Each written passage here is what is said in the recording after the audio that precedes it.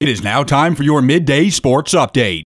The Havre Blue Ponies battled Dawson County in a doubleheader Saturday. The Blue Ponies defeated Dawson County 12-8 and 17-1 in the two matchups. Havre now sitting at 7-1 overall on the season. One of the games Havre fell down 6-0 early in the ballgame before storming back for the victory. Head coach Tony Vigliotti talks about how it was adversity they needed and how proud he is of the results. We would be competitive and we would win some games, and we're doing that. Saturday in Glendive, game 2, that 12-8 game, we got down 6-0 after the third inning, and frankly, it was a game that we needed. We hadn't faced much adversity. We faced some adversity. Our kids know how to compete. They battled. They didn't quit. I thought we got some timely hits. Our pitcher kept us in the game. We did some good things defensively and came out with a victory. So it was a really good game for us. The Blue Ponies hit the field today, Tuesday at 6 p.m. when they host Fergus.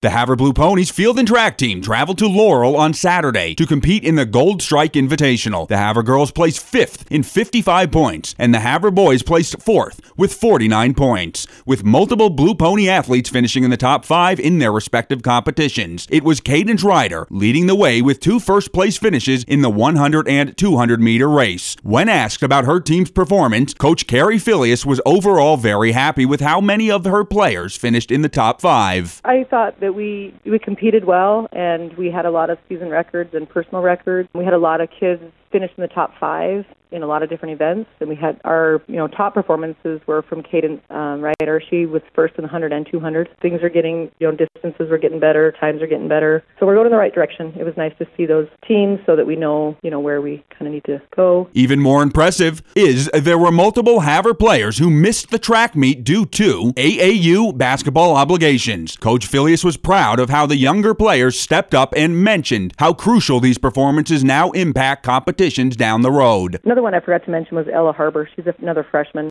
who competed individual event for the first time this weekend, and she took second in the 400, and she's a freshman. She did a great job. So, yeah, it's nice to see these young kids getting these meets early and doing well early. They're doing well, and it's important for them to get track meets early and see how well they can do early so that we can progress from there. The Havre track and field team travel west to Whitefish this Saturday.